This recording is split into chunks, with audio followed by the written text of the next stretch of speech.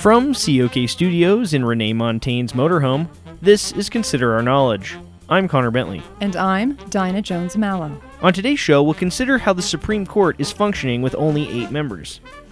We'll also consider an antibiotic-resistant germ in our Consider Your Health series. And we'll consider how to train your dragon. Stay with us.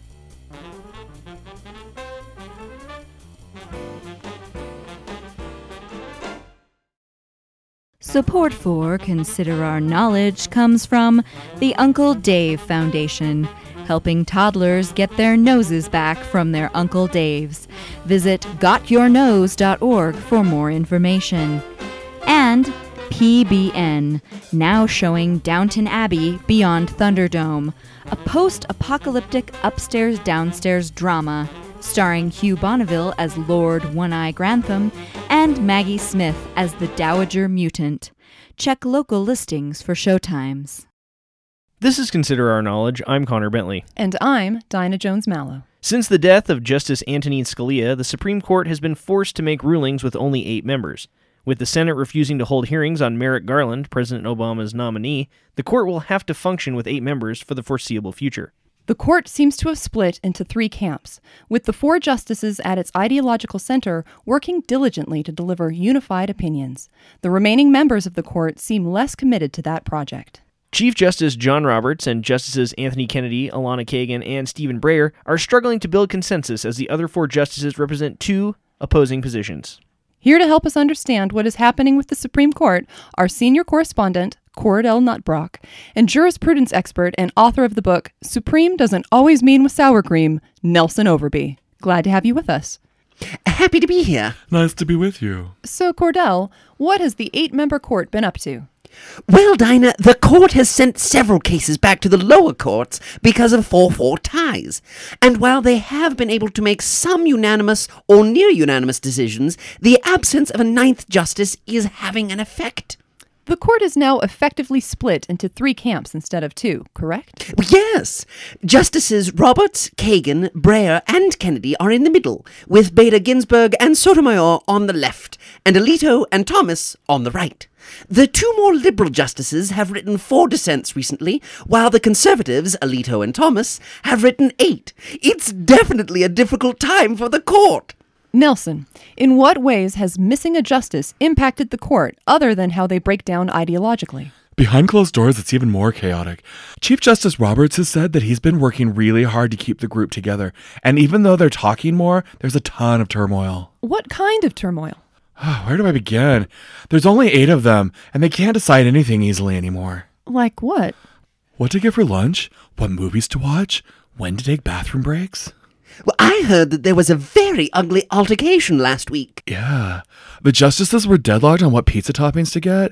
Roberts, Alito, Thomas, and Breyer wanted meat lovers, while Kagan, Bader Ginsburg, Kennedy, and Sotomayor were feeling like veggies. After an hour of oral arguments, neither faction was willing to give in. Oh, what happened? Roberts tried to break the deadlock by suggesting just pepperoni, but Alito wrote a fiery dissent about how pepperonis give him heartburn. Then he tried again to build consensus by suggesting something different, like Hawaiian pizza, but Bader Ginsburg objected because those toppings aren't kosher. Well, then what? Kennedy then brought up the idea of doing a half-and-half situation, but Clarence Thomas dissented on the grounds that he always gets the piece that has some of the toppings from the 2 different pizzas on it, and it's gross. This went on for hours until Kagan went ahead and ate some crackers she had in her purse and drew the ire of the other 7 justices. Sounds messy. How would this have gone before Scalia's death?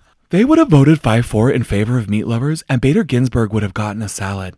It's ironic that all those 5-4 decisions for meat lovers pizza might have contributed to Scalia's heart attack and created the current problems on the court. It's very sad. Quite. Yes, some people like Dick Van Patten would have you believe that 8 is enough, but in this case, it isn't. Well said, Cordell. We appreciate your time today. That was author Nelson Overby and COK's own Cordell Nutbrock.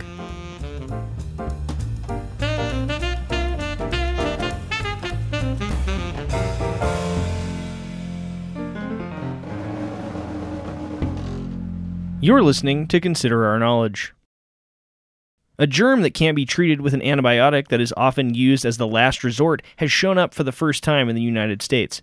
Government scientists say the case is cause for serious concern, but doesn't pose any immediate public health threat.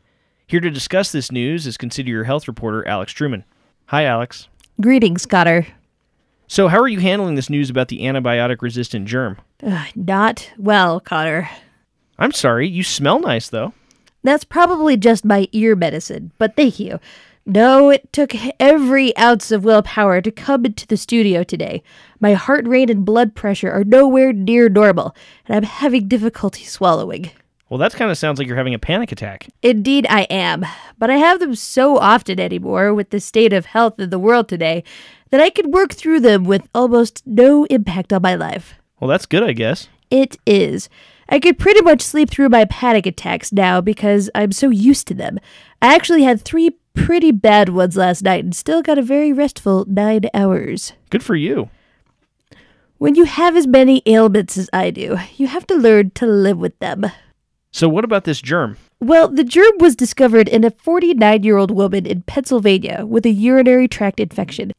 The infection was caused by E. coli bacteria that had a gene that made them resistant to an antibiotic known as colistin. Colistin is a medicine that dates back to the 1950s and is currently used on infections that have become resistant to every other antibiotic. So it's a last-ditch kind of medicine? Yes, and colistin had no effect on this woman's infection. It's like finding out that you can't get over a bad bout of diarrhea even if you take Pepto, Imodium, or even the special extra-strength Canadian Imodium. No, there's a special brand of Canadian Imodium? It's amazing. It's all I take anymore. It stops you up like a cork that's been super glued into position. It was developed for the Mounties because there's nothing worse than getting the runs on the back of a horse in the middle of the Yukon. Sounds effective. It is, until some kind of superbug comes along and renders it useless. It's terrifying to think about the prospect of constant diarrhea. I mean, I already have constant panic attacks and chronic fingernail sensitivity. We're running out of our best ways to eradicate the problem germs. Well, I can see how that's a scary prospect. Now that this resistance gene has showed up in the U.S., it could spread to other germs, creating infections that doctors will have no way to treat, which has already happened in other parts of the world, including China. Now, wasn't the woman in question given a different antibiotic that did clear up her infection? Yes, but it's only a matter of time before that antibiotic is totally worthless too. Germs are adapting, and we're struggling to keep up. This case was just for a UTI, but next it might be an ear infection, one of the really hurty ones where you need to put a hot pad on your ear, or something far, far worse. I get it.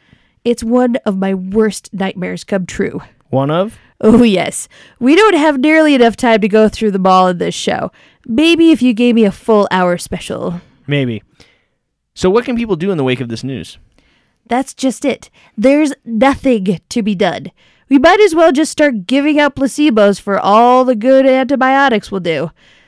I've been taking several placebos just to see if they do anything. And you know what? What? They're just as good as antibiotics. No way, really? Well, they are now. Touché. Thanks for the report, Alex. You're welcome. Good luck avoiding infection, Cotter. It won't be easy. I'll try. That was Consider Your Health with Alex Truman. That's all for this week's episode of Consider Our Knowledge. If you'd like more from the best-looking news team in public radio, go to our website, considerourknowledge.com, for more news and stories. You can also follow us for breaking news on Twitter at ConsiderOurKnow, and you can like us on Facebook. If you'd like to download the podcast, go to iTunes or Stitcher Radio at Stitcher.com. Please leave us a review so we know how we're doing. If you'd like to donate to Consider Our Knowledge, go to our homepage and click the Support COK button. There you can make a secure $5 monthly donation via Patreon. It's like Kickstarter, but for ongoing projects like podcasts. Thanks so much for listening. I'm Connor Bentley.